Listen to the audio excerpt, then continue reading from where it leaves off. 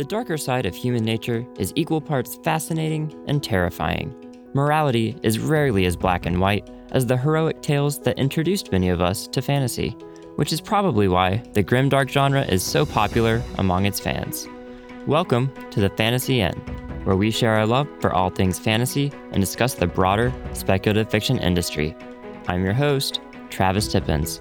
This week's interview is with fantasy author Anna Smith Spark, author of the Empires of Dust trilogy and the Queen of Grimdark herself.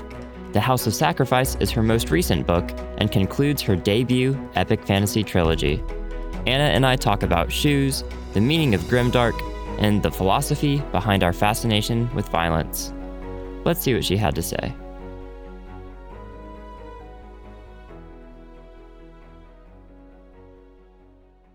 Anna Smith Spark, welcome to the Fantasy Inn. It's a pleasure to have you here today. Hi, it's lovely to be here. I love the Fantasy Inn's great. I love your website and your work. Oh, well, we appreciate that. We're big fans of your books, so the feeling's mutual. Didn't you guys win the Stabby? Am I making that up? Did you just win a Stabby? Yes, we did. We actually we won the Stabby for Best Site and the Stabby for Best Audio Original. Hey, fantastic. Yeah, so we're excited to play with knives. Yeah, congratulations. Thank you. And so I think actually before I even heard about your books, I first heard about you through Twitter, and I saw some incredible shoes. So how did you acquire such a great collection of shoes? What got you into that? Do you have a favorite pair? Oh, goodness. I've always worn really absurd shoes since I first started being able to buy my own shoes. When I was in my teens, I've always worn really mad shoes. I just love them. They're just, my shoes are not as uncomfortable as everyone thinks. They're not that bad. The ones without heels are actually not at all as uncomfortable. And then people look at me blankly and I'm like, well, obviously I don't mean I'd run a marathon in them, or I don't chill out on a Friday night under a blanket watching television wearing them, but they are not as uncomfortable as they look. And they are just so cool. They're just fantastic. It's just, I've just always loved shoes. Now, I spent ages looking on the internet and going in. There are a couple of really cool shops in London.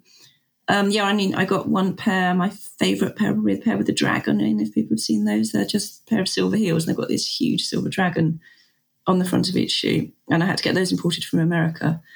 And actually, they got held up in customs for about 2 weeks, because I could just imagine the people in customs in the UK, they came into the airport and they sort of put this box through the X-ray machine and they're sort of looking at it like, it says shoes on the shipping notice, but with X-ray in it.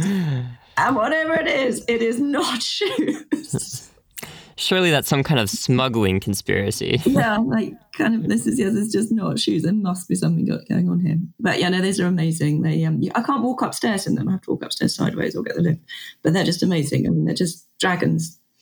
They're married to 2 dragons on my shoes.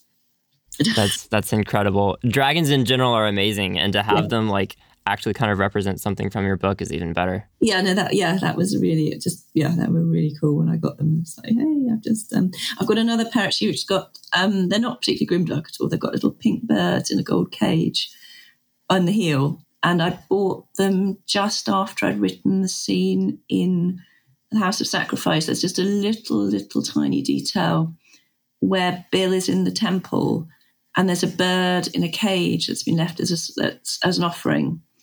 And the bird speaks and it says something. It tells them the future, but they don't understand it because it's speaking in a Cyrillic and they don't understand the Cyrillic. And then a week later, I saw these shoes, which were a little songbird in a gilded cage as heels. And it was just like, I have to buy these because they are that little scene in the book that was just completely ripped off. I think it's Yeats's Byzantium, the stuff about birds. It's just kind of birds in cages, little songbirds in cages singing is such a thing from... Oh, was that fairy tale about the nightingale, the mechanical nightingale? That's where I got it from. So I put it in the book, and then I saw the shoes, and I have the shoes. So, yes, it's really cool having stuff that, kind of means something like that. Yeah, no, that's really cool. And I guess maybe a little bit grimdark at the same time. Yes.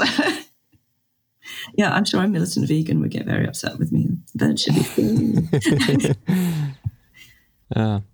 One question I always like to ask people at the beginning, how did you first fall in love with the fantasy genre, and when did you decide you wanted to become a writer?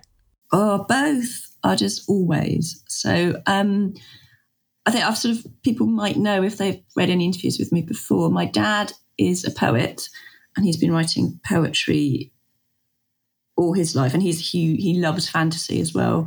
He sort of confessed things like he read The Lord of the Rings when he was a teenager, and he invented his own language and drew the maps. We've still got his copies. Still got these copies of Lord of the Rings. He got given as a school prize when he was for sort of doing particularly well at in his year, and they've got this little plaque with his name on inside the original copies, the original first edition with the maps. But yeah, so I just kind of grew up with it.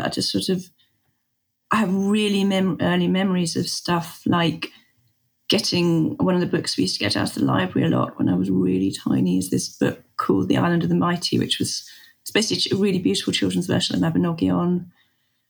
And I really, really vividly remember a book I still have called Axe Age Wolf Age, which is Kevin Cressly Holland's retelling of the whole Norse myths from the creation of the world to Ragnarok. And it's got these beautiful woodcut illustrations. And I just kind of grew up. I remember my dad reading these books when I was really little. And then he read me stuff like The Weird Stone of Brisingamen and The Hobbit and Lord of the Rings. And in fact, he read me The Lord of the Rings so beautifully that we got to the bit when they're in the mines of Moria and they're reading the diary entries about we cannot get out. I mean, my brother both started to scream. And my dad had to stop reading for a week because we were too frightened. So I just grew up with fantasy and with poetry and with mythology. And I've always wanted to be a writer because my dad and a lot of his friends were writers. I just grew up surrounded by people who were writers and surrounded by fantasy and mythology, and just kind of, I never didn't want, oh my goodness, I'm sorry, I just received, oh my goodness, I just shot my email down, I'm sorry. You're fine. Sorry. Everyone, that was me getting an email.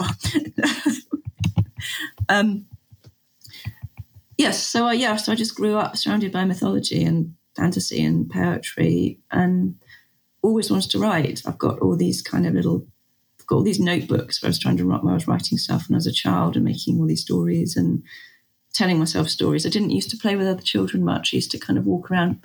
Playtimes were spent with me, sort of walking around on my own, telling myself stories.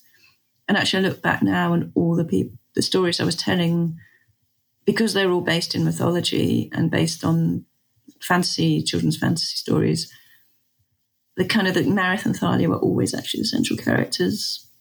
A lot of those stories I was telling myself, and a lot of the themes and the plots actually kind of ended up working their way out a bit in The Empires of Dust and some of the images. Like I was just saying about the bird. So I remember reading things like it's a fairy tale with an emperor who he has a nightingale that sings outside his window every night.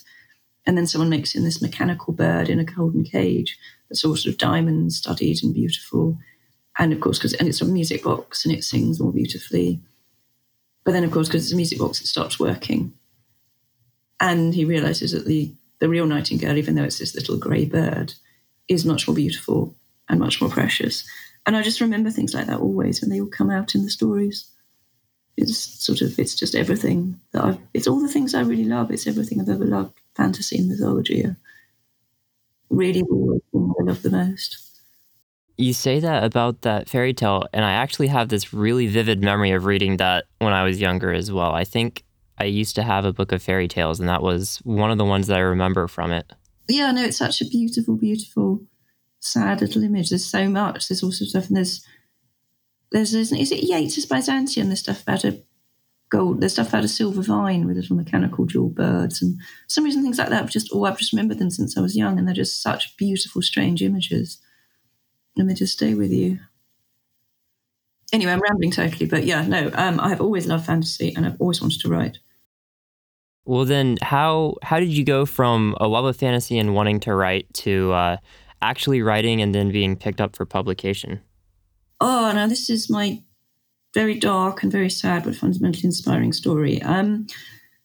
So yeah, I always used to write, and I wrote huge amounts when I was a child and a teenager, and I told myself these stories all the time. And then I stopped writing completely when I was in my late teens, early 20s. I had a really awful time. I was in a horribly abusive relationship. And I just stopped writing. I just lost any confidence in the idea that I could write anything, that anything I wrote was worth anything. I just sort of gave up completely. It was really quite painful to me, the idea that, all I wanted to do was write, but it just felt absolutely an impossible dream. It felt like the idea that I could write a book felt like, saying that it felt like I knew when I was a child I wanted to be a writer, but it kind of seemed like, children who say things like they want to be a superhero or they want to be an astronaut and things, you're just like, you're probably not going to manage that as your life ambition. Being Superman is probably not a terribly good life. Maybe not. A great career path, wanting to be a member of the Avengers. And that felt the same for me for writing. It just felt like absolutely absurd to think that I could ever write a book. And this went on for years. And I think actually having my diagnosis as Asperger's syndrome had some huge impact on me that I didn't really realise, because shortly after that, I just started writing. I sat down one day and had this really clear image of a scene in a desert and men fighting something, violence, and this sort of desert environment. And I started writing, and then I wrote the line, "The dragon was upon them," before they even had a chance to draw their swords. And it was like, oh my goodness, I appear to be writing a fantasy book. And a year later, I had written the first draft of The Court of Broken Knives, which then got picked up very, very quickly by my agent in Drury, who was amazing, and was then published as sort of sold as I was writing. I had to write 2 more books to write a trilogy, a sort of big, grimdark, epic fantasy trilogy. So it was something of a roller coaster 2 years, really. It was completely insane. It sounds insane. And were you planning a trilogy from the beginning, or? So I kind of, when I was writing The Court of Broken Knives, because I didn't even really think I was writing a book, I was just writing. It wasn't like I sort of planned out anything, hadn't done any world building, hadn't done any planning. I had no idea what was happening. I was just writing this thing fairly compulsively. I'd sit up every night after work writing it. And I'd just sort of be like, almost every spare moment I had writing it and thinking it. I was just living in this other world writing this book. And it wasn't until I'd got quite close to finishing it, I began to sort of feel like, my goodness, this is really, this feels, you just kind of know. You just, there's moments in your life when you know something is really good and worth doing. And it kind of felt like, oh my goodness, I mean, maybe I should look for an agent for this. Maybe I could do something with this. And it wasn't until that point I really kind of understood what the story was about, who the characters I was writing were. I didn't have a clue who any of them were when I started writing it, or what was going on. All of it was as much a surprise to me as it was to the characters themselves. And the secrets they were keeping from each other and what was going to happen to them was all a huge surprise to me. But then at the same time, as soon as I was coming up to finishing it, I kind of also knew where the whole story was going. I didn't know where a lot of book 2 was, what was going to happen, a lot of what was going to happen in book 2. But I knew where the whole thing was going to end up and what everyone's ultimate destiny was and what the ending was, and that it was a trilogy telling that particular story. Actually, Peter Newman has this lovely description of, you're standing on a mountaintop at the beginning and the end is another mountaintop, and you know exactly where you need to go. It's just slightly unclear. You need to go down the mountain, carry on up the other mountain. It's just slightly unclear what you're going to find on the way, what the landscape is on the way, but you know exactly where you're going and how to get there. And it was just like that for me. Suddenly this discovery that actually I was writing a trilogy. And of course it's a trilogy because all classic fantasy is trilogies. It's such a classic thing in fantasy. Yeah. It was a trilogy. And I knew where it was going, but at the same time, it was still this kind of discovery. And then obviously I had to do kind of a synopsis and things for books 2 and 3 as part of the, not to get the agent, but to sort of to get, obviously to be then sent off to the publishers. So I had to sort of knock up in about half an hour a vague kind of outline of what would happen in books 2 and 3, which no one ever expects you to really keep to unless you go completely off the wall and have it was all a dream. At which point your editor can kind of point out, well, no, I think you'll find the thing you sold that we bought clearly does not say, and then it was all a dream. But yeah, so it was this kind of, but I just kind of knew what the story was about, even though I hadn't planned it. I wasn't planning it at all. It was kind of like it was there already. I've said before, it was kind of like it was all there in my head. I just had to find it. And then once I found it, it was just there.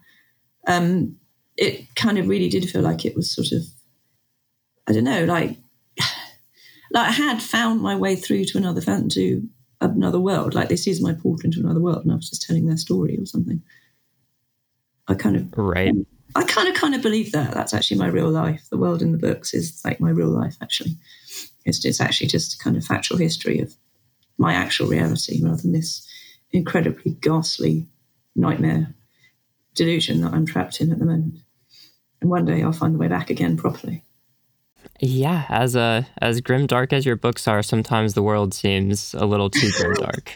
Yeah, well, my books are very grimdark, but they're also incredibly romantic. I mean, that's why I love fantasy. It's that wonder of a world that's so much more interesting and beautiful and strange and magical and just technicolor in a way that we're just not letting it be anymore. That kind of, I'm really quite interested in that whole notion of the disenchantment of the world. The world was a much stranger place, more beautiful place, and we've managed to kind of just make it so, everything, that ghastly quote, everything that has value can be measured, and everything that can be measured has value. We've reduced a kind of vast, amazing, magical, we're alive, and the world is so incredibly beautiful and weird and inexplicable and terrible.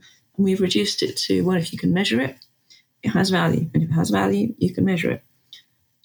And fantasy for me, yeah, my world is dark, but it's not boring dark. It's not penny pinching little, it's all just about money. It's all just about quantifying things. It's all just about doing a 0-hours contract job and grinding out and living your best life and doing stuff because it has health benefits and it might reduce your insurance premiums and all of that. Yep, that all hits close to home. Yeah. And when you read fantasy, you can just escape that. You can just briefly live in a world that's just, it is like going from watching black and white television to having colour television. It's just, the world is just so much bigger and so much more wonderful and so much more beautiful and so much more terrifying. And yeah, that's why I write fantasy. That's why I love fantasy. Yeah, and that, I like what you say about escapism there too, because it seems like a lot of times when people throw out the word escapism, maybe if they're not fantasy fans, they're like, oh, you just want to, get away from the real world and play make-believe or something. But it's like, man, the fantasy worlds are just so vivid and detailed and intense sometimes compared to, the boring day-to-day of real life. Like, even if it's dark, right? Yeah, no, I think there's kind of this whole notion that because you're trying to escape the confines of the little room you live in, that somehow that's bad. I mean, art and poetry and beautiful things are an absolutely intrinsic part of humanity. Look at cave art. What are people doing? They're working out, hey, look, we can draw these weird things. They're not writing up instruction manuals for they're not doing the kind of equivalent of PowerPoint presentation, how to optimize big game hunting skills. They're drawing weird pictures of people with animal heads. They're creating stuff. They're creating things that's weird and beautiful and escaping it and making escapism. That's what people do. That's what makes the human mind so kind of rich and means that we've achieved everything for good and for bad that we've ever achieved is because we're escaping and being creative and daydreaming about stuff. And that's what fantasy is. I mean, actually, I wrote a blog post about this a couple of years ago. There was a thing, it was when I think it was Mr. Gallance's widow, I think it was, died. So that's Gallance as in the publishers Gallance, who publish a lot, obviously, one of the biggest British printers of science fiction and fantasy, and they do the Gallance Masterworks. And they used to be, it was a quite prestigious British publishing house, and it only now publishes science fiction and fantasy. So one of the big London-based publishing magazines did an obituary for, I'm pretty sure it was Victor Glance's widow, kind of saying the tragedy that this noble publishing house that published Orwell, who obviously is not in any way a speculative fiction writer, and who, because obviously Animal Farm is completely realist. Completely. Completely, yes. He published, all these authors, is now only publishing genre fiction. And so, Glance understandably got rather upset and put out a press release kind of pointing out, the political importance of a lot of people they published. They published Ursula Le Guin. They published lots of people about, you can say many things about that they're writing incredibly progressive, important political stuff. It just happens to also have dragons and more spaceships in it, which was kind of, okay, cool. Obviously, they were saying science fiction and fantasy has a great deal of value because you can use it to comment on your own political system, and you can use it as an allegory for things, and you can talk about things like, you can talk about things like gender and gender parity and stuff very easily when you're talking about people, alien races or things. And that was all great. But then I wrote a blog post kind of saying, well, yeah, that's all wonderful. You can say science fiction and fantasy have this huge allegorical purpose and can really comment on our political systems and things, blah, blah, blah. But you can also just say they create wonderful things and they're about beauty and wonder and looking at a tree on your commute, looking out of your train window on your commute in the morning, in a ridiculously early hour of the morning, as I do, and seeing a tree. And I see the tree in The Lord of the Rings, the tree that blossoms in the Return of the King. I see some of the stuff I've written myself about May trees and tree blossom and how that, I've written a lot of stuff about how that means a lot to Marith. I see the tree in the Dark is Rising tree, that's a series where there's stuff about silver on the tree. And I see all of those things when I look at that tree on the way to work. And that, that means something to me. The world, I see beautiful things.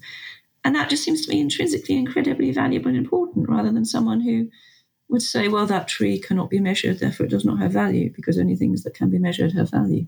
And you see that tree and you see, well, I could build a block of flats on that land, or I could cut that tree up and sell it for firewood. Or, I don't just see the world in terms of money. I see it in terms of stories and poems. And that, to me, just has a huge amount of intrinsic value. That escaping into dreams and not just thinking about how can I make some more cash out of this. So, yeah. I agree entirely. Yeah. We're completely ignoring all your questions, sorry. But that's fine. The questions are a guideline in general.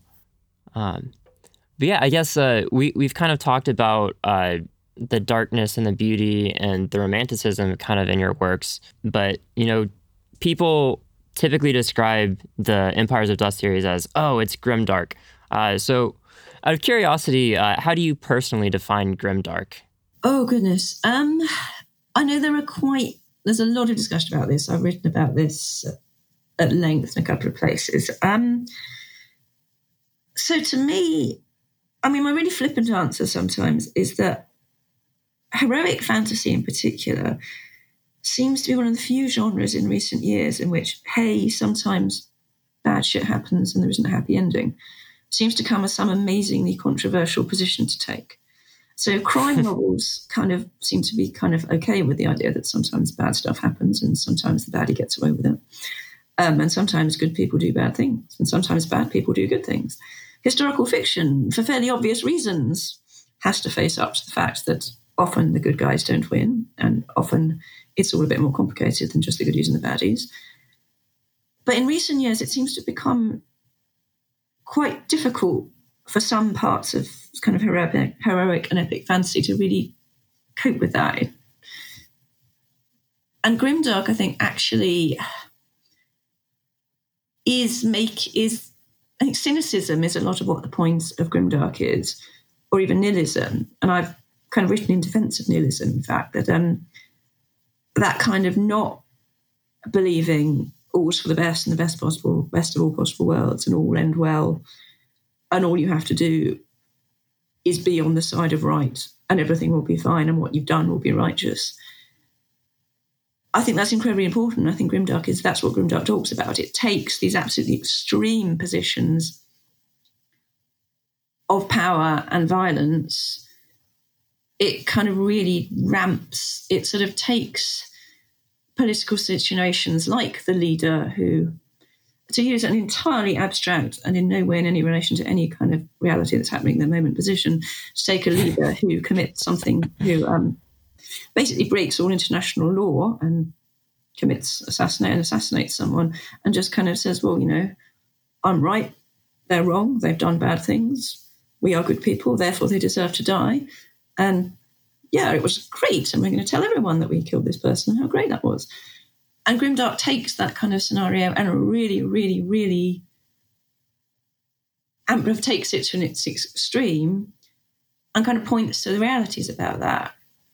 Grimdark points to the realities of war and violence in fantasy, and again can use kind of the fact that this is fantasy, so you can have people, you can sort of blow up fantasy violence in ways that you can't in realistic portrayals of violence. You can just go completely over the top with violence, and it kind of uses that to point out the reality of things, of what violence actually means. That kind of, it's very easy in traditional heroic fantasy to have, if your enemies are orcs, your enemies aren't even human. The idea that orcs might have a family life, a cultural life, might have anything about them that's worth thinking about as them as sentient beings is just fairly difficult. What the kind of great mystery in Tolkien is what on earth the orcs are doing the rest of the time. It's just, you don't need to think about that. It's so easy just to kind of say, you just kill them all. They are just bad and you just kill them all. And grimdark kind of takes that and really asks you kind of, yeah, well, what does that mean? What do you really think that means? What is it really? So for me, it's not just violence. People often sort of say, oh, well, look, my book has got, you get these weird kind of people saying, look, my book's got loads and loads of violence and loads of sexual violence and loads of so it must be grimdark. But for me, it's that political element that you're kind of reveling in violence because actually fundamentally most people do revel in violence. People enjoy a good punch-up. People find it exciting to read or to watch or to take part in. And you're pointing that out, but also pointing out the reality of it and what it might actually mean, and making you trying to ask questions like, well, how would it feel if you were one of the orcs? Or how would it feel to realise that you were one of the orcs? Or how would it feel to realise after you'd killed all the orcs that actually they weren't orcs at all, they were people? And it's making you think about that and ask those questions, but also pointing out that you're enjoying it, that you are enjoying reading this absurdly violent scene. And the way you describe it too, the heroic fantasy situations you're laying out sound way more dark and terrifying than like the grimdark approach. Well, yeah, it's so, so many times in history, people have just been told, we are the chosen people, we are good, we are great, there's something special about us, we're better than everyone else, God has chosen us. And that other lot over there are just, inhuman, weird. They have worship this weird God who's a bad God and wants them to do bad things. And they kill babies and they eat babies and they have weird deviant sex, and and the best thing we can possibly do is kill them all before they kill us. And that has happened before now many times. Yep. And tends not to end very well for anyone. And fantasy, it's just so, on the one hand, the idea of a leader who is going to point out, who is going to promise they will make the world better, and has a platform and a vision for making the world a better place and making people think about good, and making people think about good and about caring for each other and about caring for the world around them. That kind of, that sort of Messiah, Jesus in the New Testament, obviously one would sign up to that. That's amazing, And yet at the same time, one should always be questioning what that actually means, that notion of we are right and we will fight to make the world a better place. It is wonderful and inspiring and also absolutely terrifying, because one can never know. Is one right? Is one fighting to make the world a better place? If you read, say, colonial accounts of Europeans in Africa, they are not saying we are going to impress and to come into this country where, the British in Africa, we had 19th century weapons technology against people who did not have guns, did not have, but we didn't come saying, hey, we're going to kill you all. People came with deeply complicated ideas about the superiority of European culture and the superiority of the Bible. And really, some of them seemed to really deeply believe that what they were doing in Africa was wonderful. Even, you read justifications for plantation slavery. It's not actually all about, hey, I'm going to enslave these people to make money. It's about, hey, I'm going to enslave these people because then I will give them, because, it will make them better people in some complicated way. And Grimdark really asks those questions. It makes you really think about kind of what it is that one is doing, what good is, what evil is, what violence means, what when we say things like something, this thing is worth fighting for, what does that actually mean? Heroic fantasy is just so easy. It's just such a kind of, it's a wonderfully romantic vision. It's that kind of point. I was listening to, there's a wonderful Leonard Cohen song about the partisan song, about a, man, it's a partisan in World War II. I think it's originally from Poland. There's these sort of lines about, he's lost his wife and children. He's no idea what's happened to them. He's never going to see them again. This awful line, there were 3 of us this morning and the only one left this evening, but I must go on. And of course, in the context of the Second World War in Central Europe, that this guy is on the side of the angels. He's fighting Nazism, and the song is being sung obviously by a Jewish man. It's a profoundly inspiring song. And yet you turn it around and that terrifying, he's abandoned his wife, he's abandoned his children, he has no idea whether they're alive or not, he doesn't think he'll ever see them again. There were 2 friends of his left this morning, now they're both dead, but still he's going to go on. He knows he'll die, but he's going to go on. That's terrifying. That is absolutely kind of terrifying fetishization of death and destruction. He's killing people until he dies. It's so complicated. And that's what grimdark fantasy for me is about. It's about taking that and really, really taking it apart, but using dragons and castles and magic swords to possibly make it slightly less bleak and slightly more bearable. More bearable, less bleak, and just generally more exciting for fantasy fans. Yes. Yeah, so what, it sounds like, I'm guessing you've probably gravitated towards reading some stories that kind of reflect that grim darkness. So if so, what are some of your favorite examples of the grim dark genre? Oh, goodness.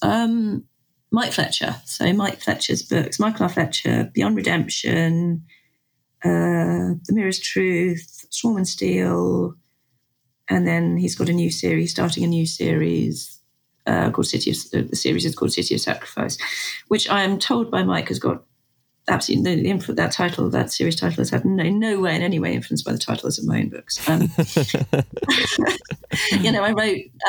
wrote an introduction for a collection of short stories that Mike did called A Collection of Obsessions. So Swarm and Steel in particular, Mike's world, the Manifest Delusions world, essentially people's delusions become real. So your kind of all your kind of neuroses, everyone's neuroses and deep unhappiness about themselves and fixations and fears, or kind of delusions and bravado and braggadocio, they all come true. So he's just predicted Trump and Boris Johnson. It's kind of that kind of, if you believe it, you believe you're amazing, you believe you're king of the world, somehow you will end up king of the world. But it's just, the sheer level of cynicism and absolute self-awareness, ruthless self-awareness about that we are all just writhing bundles of neuroses and unhappiness, comparing and obsessively comparing each other to others. And we have very few moments of not constantly, or we should have very few moments of actually not interrogating our own behaviours. But they're also, they're incredibly human books, they're incredibly romantic books. They're about real people with real neuroses trying to do the best they can, doing terrible things, but also caring deeply about each other, loving each other. There are people in it who are very bad, but they are almost, you can see, you can't understand, you may not be able to sympathise with them, but you can understand why they're doing what they're doing. And you can feel compassion for them, or you can feel anger and frustration at what they're doing, but know why they're doing it in the same way, we've all seen within our own family and friends, you feel so much anger and frustration at someone doing something really stupid, but you can they're not just, none of his characters are those kind of moustache twirling, evil for the sake of evil people. They're complicated. They're just complicated, real people trying to do stuff. And the books are just, they're also incredibly funny. They're just an absolute blast to read. They are such bad taste. They're like the most hilarious, bad taste horror, sort of comedy horror films, but with this really profound stuff about political stuff, about what we all are and the way we live our lives in relation to each other. I adore Mike Fletcher's books. I think they're amazing. And also a book which it's never discussed as grimdark, and it's not grimdark. It's the Viriconium series of books by John M. Harrison, which is kind of his response to Tolkien. I have not heard of that series. Very few people have. It's a Gollancz Masterworks. I'm not even sure if it's published in America. It's a very strange series. Some of the sort of novellas and short stories that are part of it are very, very strange. And it has a sort of self-awareness by if you read it as a whole novel, all the stories are collected together as one novel. It kind of ends with actually a kind of semi-autobiographical first-person accounts of the author in Britain in the 70s trying to get to Viriconium as his dream city. But there's really complicated stuff going on about kind of why they're doing what they're doing and what heroic fantasy is about. And there's it's sort of the central character is very, very self-aware and very critical about what it is that they're doing and why they're doing it on this sort of traditional heroic fantasy quest in a heroic fantasy setting, and the kind of sadness around it. It's a bit like, in some ways, it's a bit like the Book of the New Sun, in that kind of strange, very sad world with a kind of strange awareness of how strange and sad and painful this all is. Yeah, that sounds like an interesting series. I'll have to look and see if there is a way I can get it in the States. Yeah, no, do. It's incredibly beautiful. It's incredibly beautifully written. He's an astonishing. His prose is just absolutely sublimely beautiful. He was a big influence on me, and his prose is very, very, very beautiful. It's definitely kind of literary fantasy and very strange, but it's just, it's astonishing. Yeah. Well, what about, are there any books that you wish you could kind of just give it more of a grimdark twist to it? Like maybe not, your own work or something like that, but just something you read where you're like, man, this could have been improved if it was just a little bit more grimdark. Ooh, I don't know really, because maybe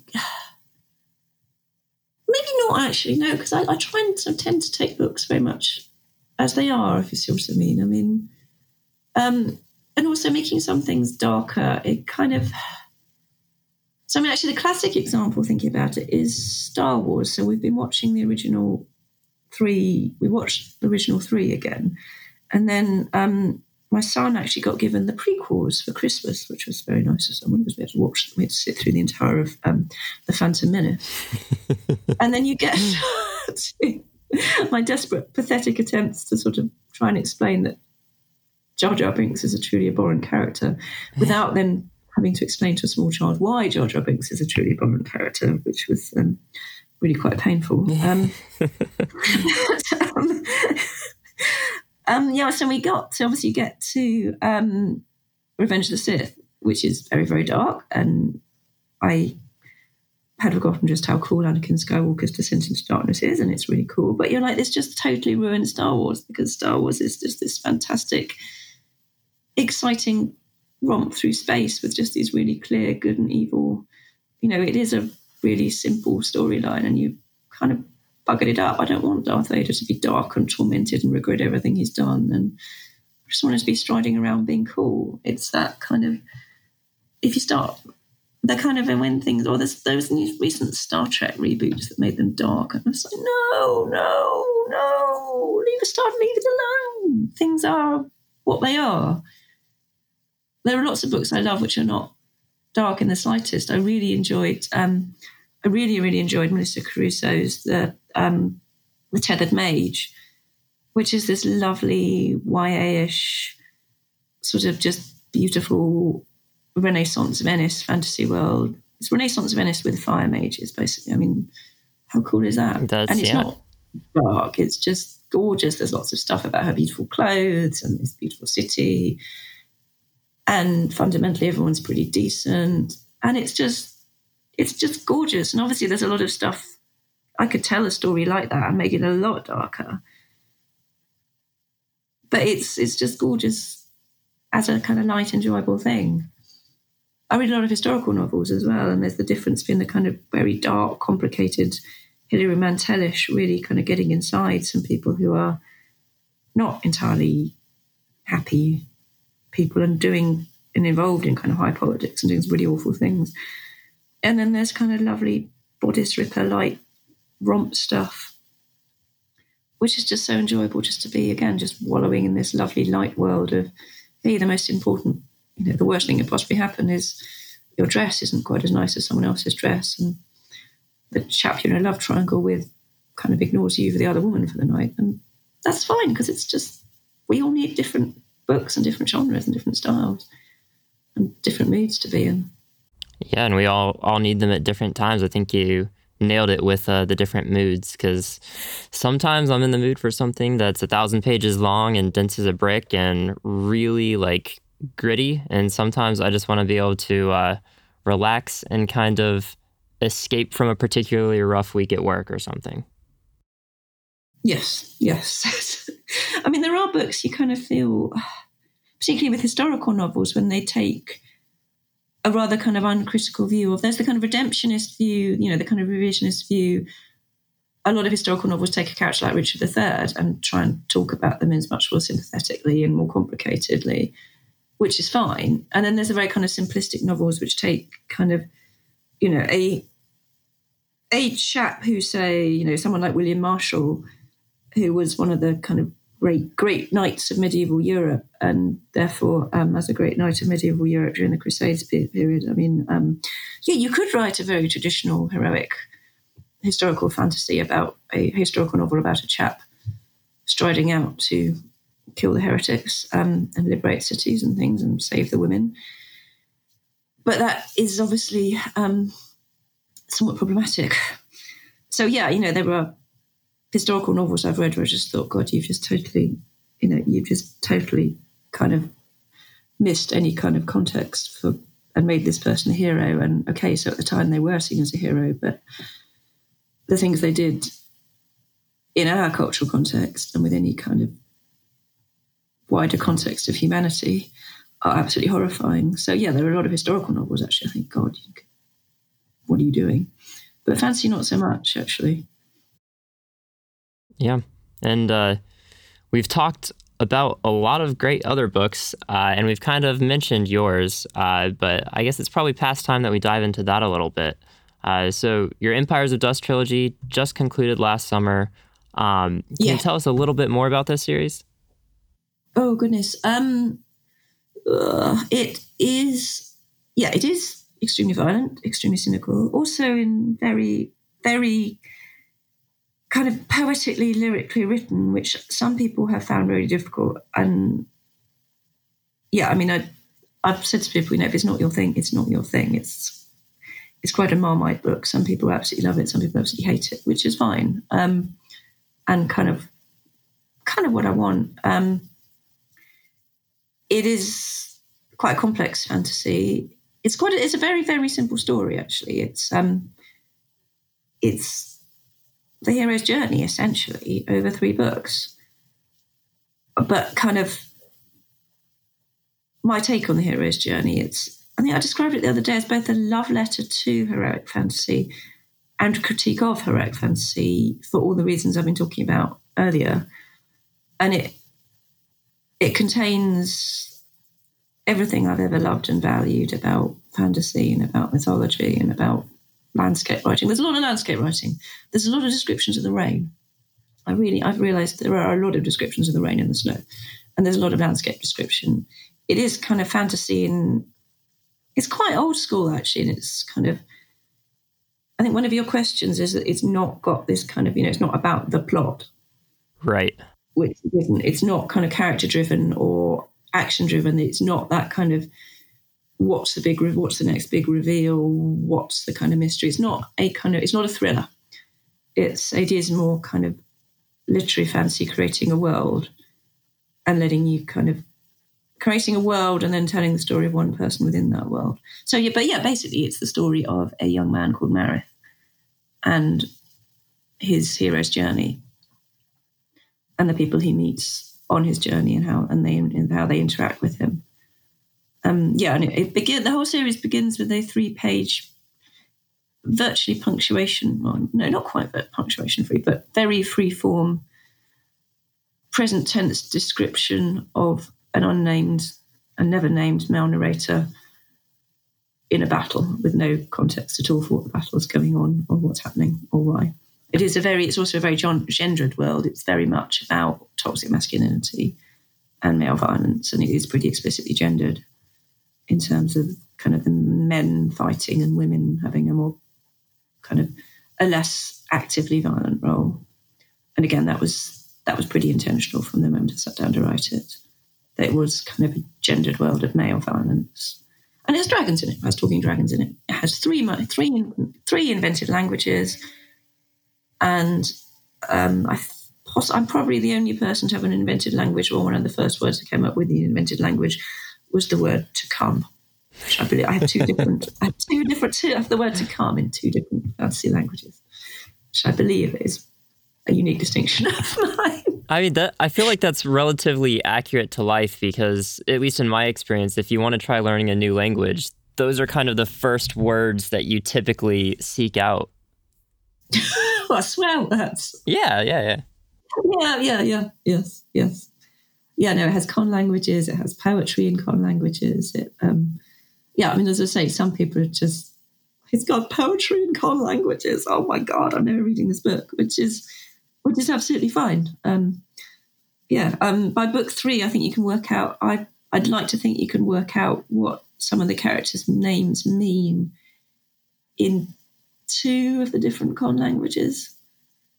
I think you can work out what Marith means in 2 of my languages simultaneously. I'd like to think you could. I did mention this to someone. I mentioned this to Womblet right along the shelves, and I have this horrible feeling I just see the poor man going mad now trying to work out what their names mean. And sort of 30 years later, he's a brick. And I never worked it out, Anna. You taught me I could work it out, and I never could. But I think you can. I think I've given you enough clues to work out what they mean. Yeah, and it's interesting too because you don't, explicitly. A lot of times you'll see a con language and then you'll have italics afterwards that just translate it into English or whatever language you're reading in. And you don't necessarily do the same thing. No, I do it sometimes. But yeah, no, sometimes I don't.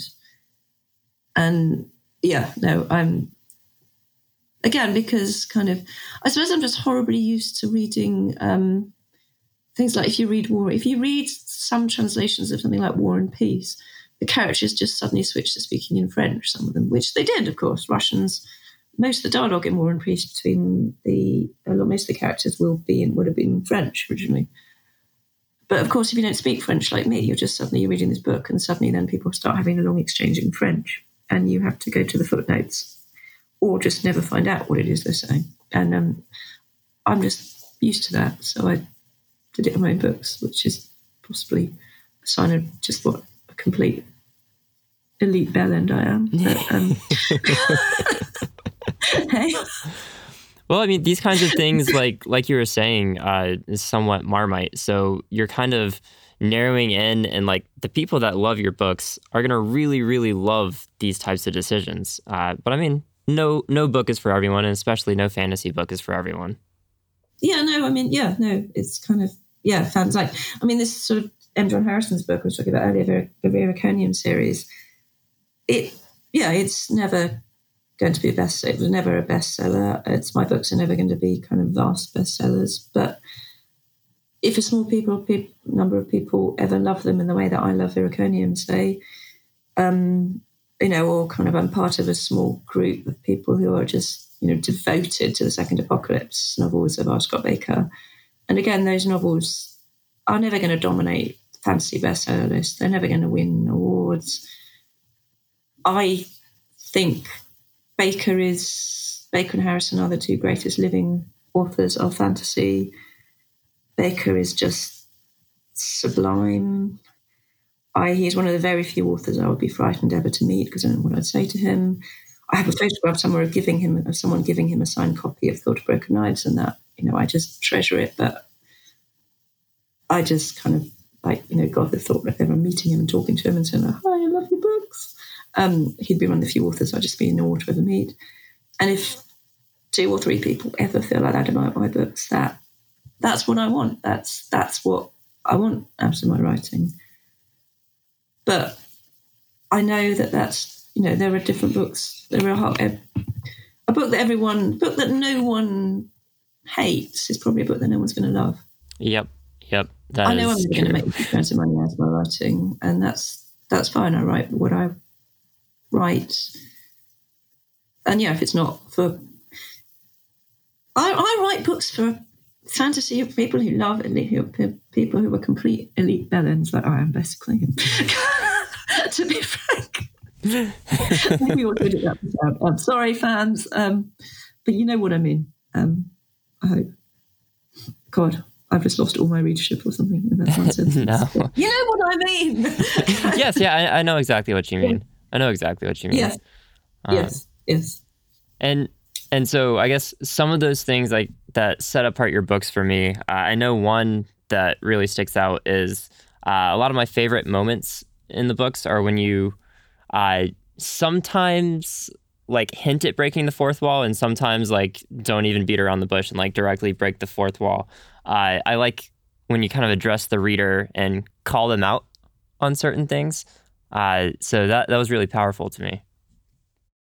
Oh, thank you. Yeah, no, that was just a part of my writing style, I think. So, I mean, it's more common than you'd think. So Hilary Mantel's books about Thomas Cromwell do this occasionally. They suddenly have a paragraph that moves into you.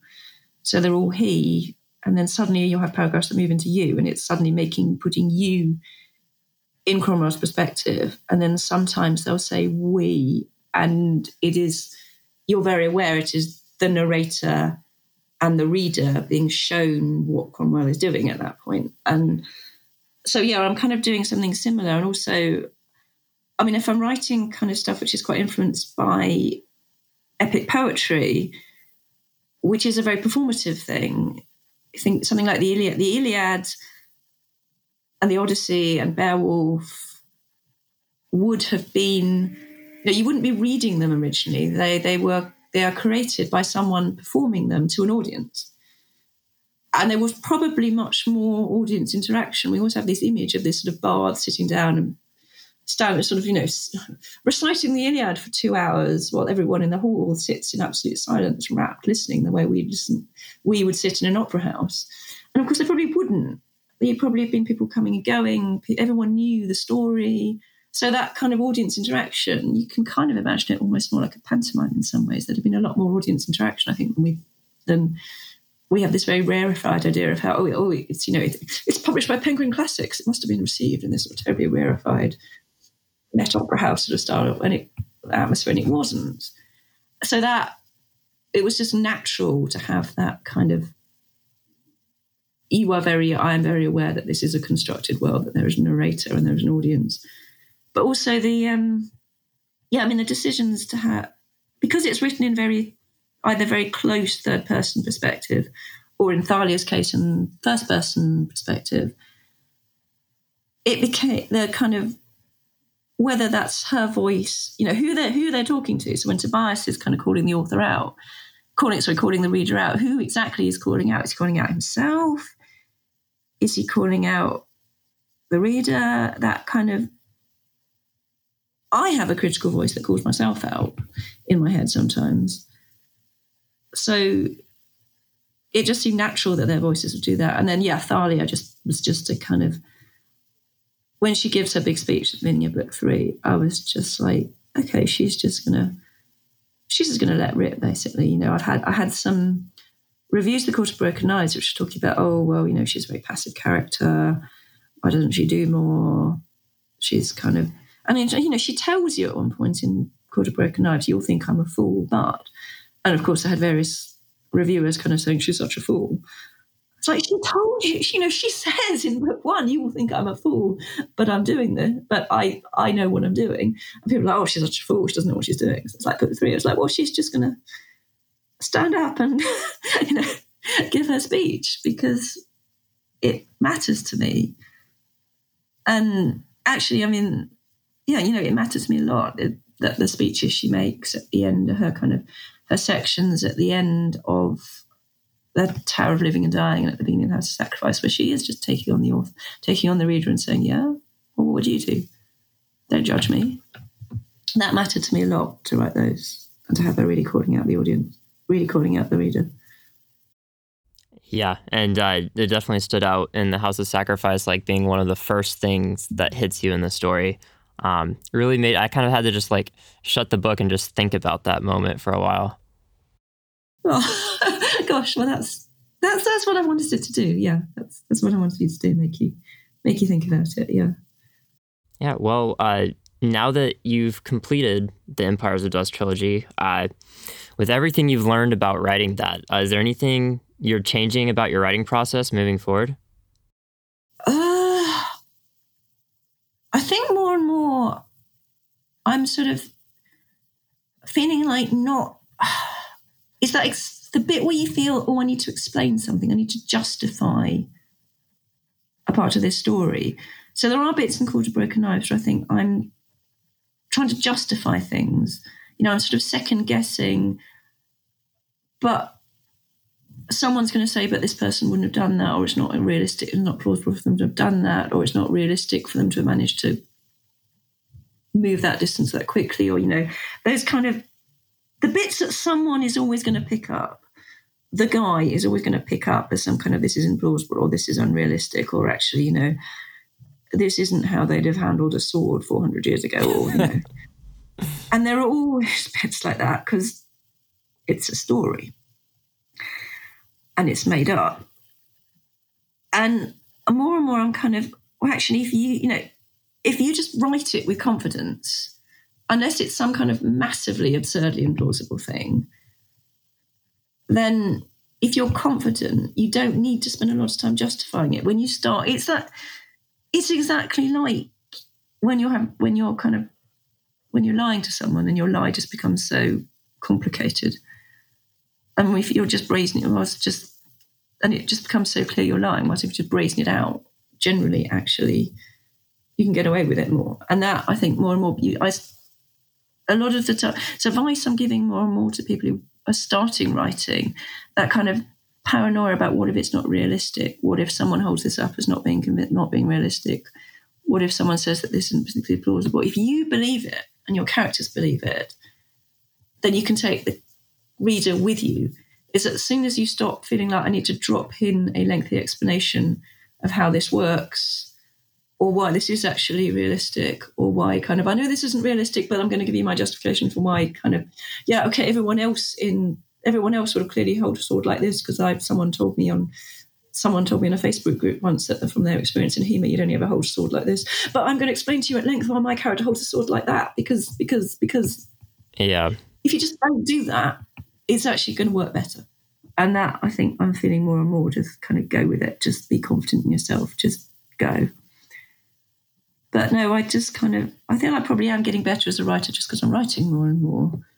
But I think it is just having that confidence of just doing it rather than questioning.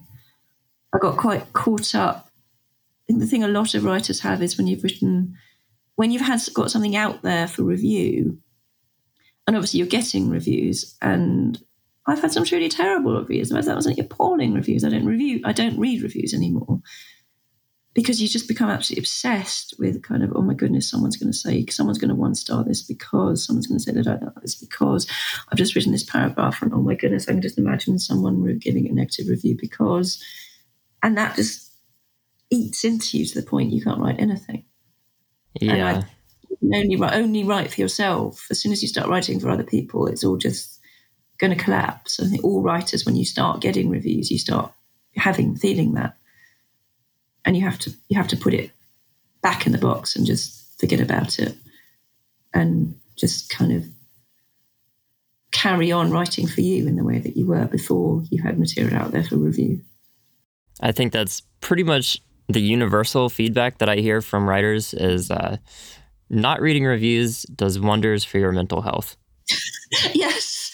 No, I really kind of, it's awful when people do read reviews. This feel really like, no, don't. And then you do then get people saying, well, how are you going to learn if you don't read negative reviews?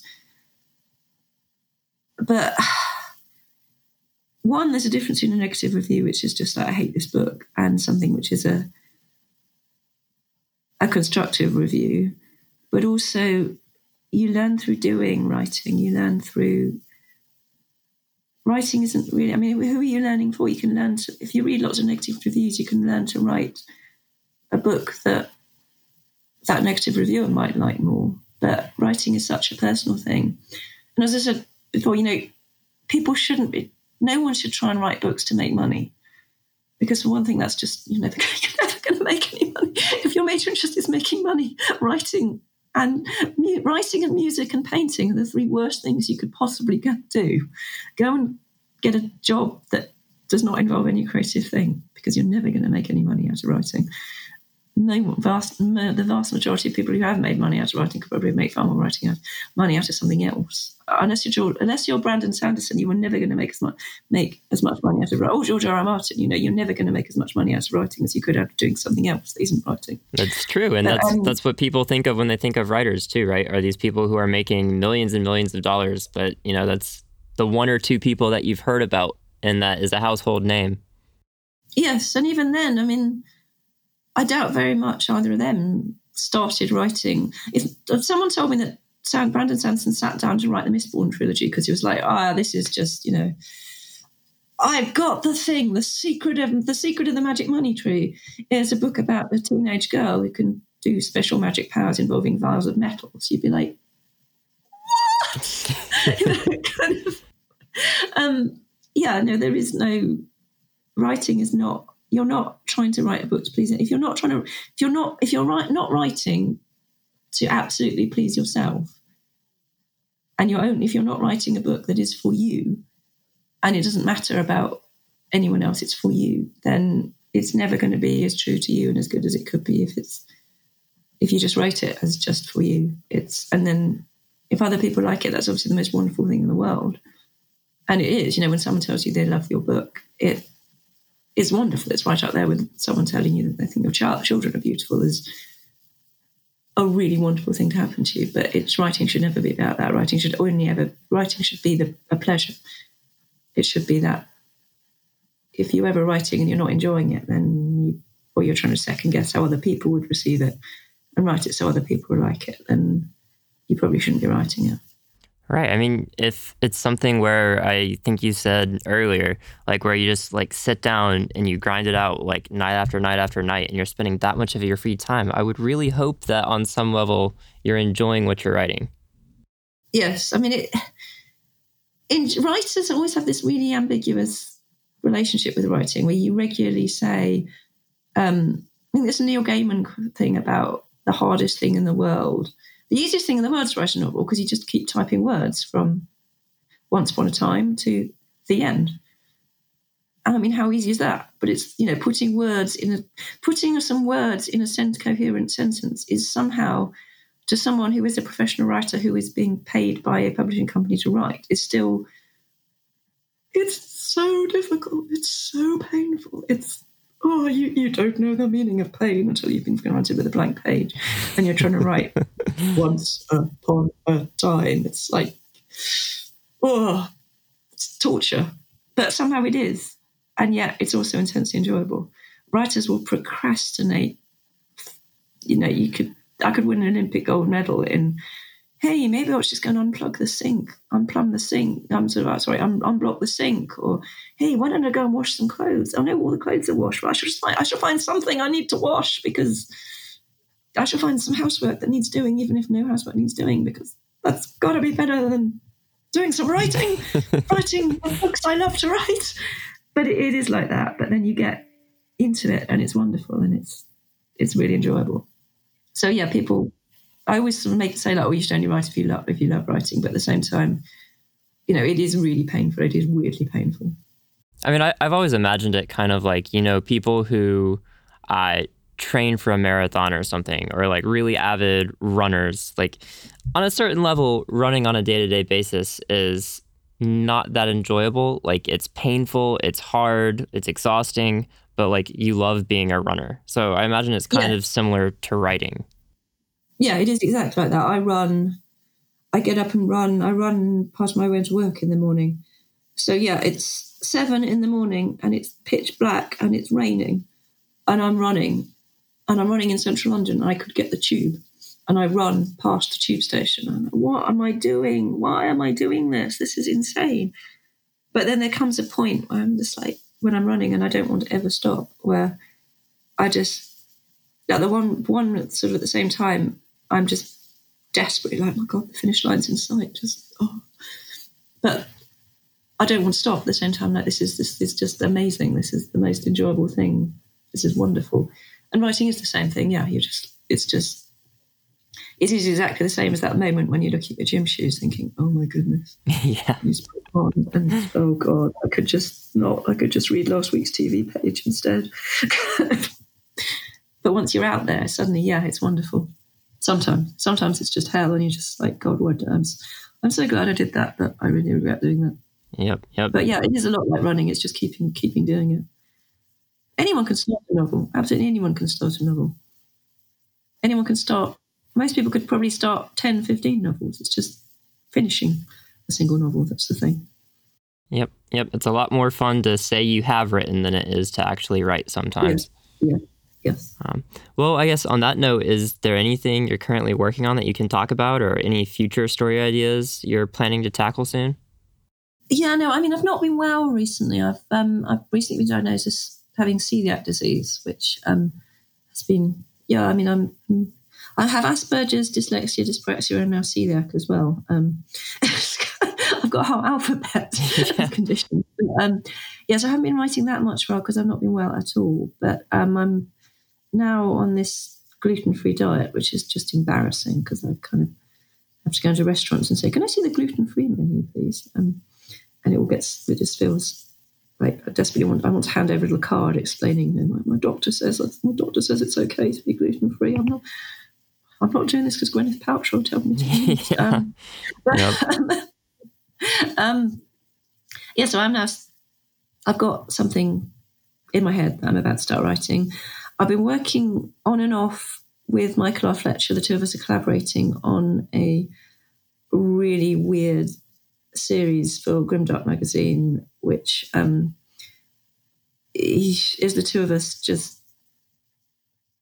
goading each other, and how far can too far go. It's we're kind of in some kind of competition for just how far we push it. It is not perhaps my most literary piece of writing, but it's just the two of us just having so much fun, and just absolutely pushing ourselves into just how absurdly over the top can one piece of epic fantasy become before it just collapses under the weight of its own. It's just swear words and graphic descriptions of wounds running down a page. And that's just so much fun. That's just it's. I was reading a bit at work, reading it over my lunch break at work while eating some food, and just started nearly choking on my lunch at one point reading one of the bits Mike had written. But that's a huge amount of fun. So yeah, I should be finishing that up, and at some point. The other problem is me and Mike are both the two most unstructured writers in the universe. So you put us together and we're trying to write this story, and it's all right not being totally unstructured when it's just your own thing, but when someone else is also being totally unstructured, we're just like, so what happens next? So I don't know. I mean, at one point, Adrian Collins, who's edited it, he's editing it for us, and he was kind of like, did either of you two think to read, the previous instalment before you wrote the next instalment? I'm like, no, why would we want to do that? Like, well, it might help if you had some idea what had happened, some memory of what happened, chaps. But so that's a somewhat chaotic process, but a lot of fun. I think that's probably the most unconventional way I've been sold on a story before. It's me and Mike Fletcher. It's not going to be a terribly conventional story. Well, so I guess one question I always like to close things out. What's something that you're just ridiculously excited about right now? It can be absolutely anything. Oh, actually, what I'm really, really excited about, two things. One kind of book related. I'm going to ICFA, is International Conference for the Fantastical and the Arts in Orlando, in Florida, in March. And I'm going to be on a panel with Stephen Erickson and Stephen Donaldson. And I can't believe it. I can't believe I'm saying that. I am going to Florida with Steve Erickson and Stephen Donaldson. I mean, I cannot believe I just said that sentence. I mean, yeah. So that's going to be particularly in gritty, miserable, vile, rain-soaked London. I mean, that's just the Florida bit is pretty exciting as well, to be honest. But yeah, that's going to be amazing. And then, but immediately before that, I am going with my daughter to a sleepover at the British Museum Egyptology room. Oh, wow. So we get to sleep in the Egyptian Statuary Hall in the British Museum. That sounds amazing. It's just going to be the most incredible thing ever. We get to have a sleepover at the British Museum. It's just amazing. It's just going to be so, so, so cool. Yeah, so those are the two things I'm really, really excited about. Thanks again so much for taking the time to do this interview, Anna. It's been great to have you on the podcast. It's been great to be on the podcast. Thank you. And yeah, congratulations again on Stabbies, because that's really cool. Yes, thank you. You can find Anna Smith Spark on Twitter as @QueenofGrimdark or at our website, courtofbrokenknives.org. The House of Sacrifice is her most recent book, but you can jump into the Empires of Dust series with The Court of Broken Knives. If you like uniquely poetic prose, big and terrifying dragons, or stories told from the perspective of villains, I think you'll love these books.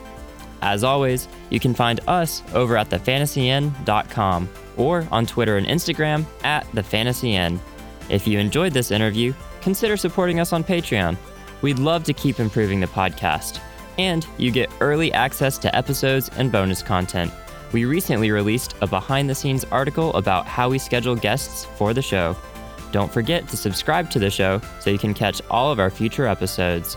We have some exciting interviews and discussions for you. That's all for this week. See you next time.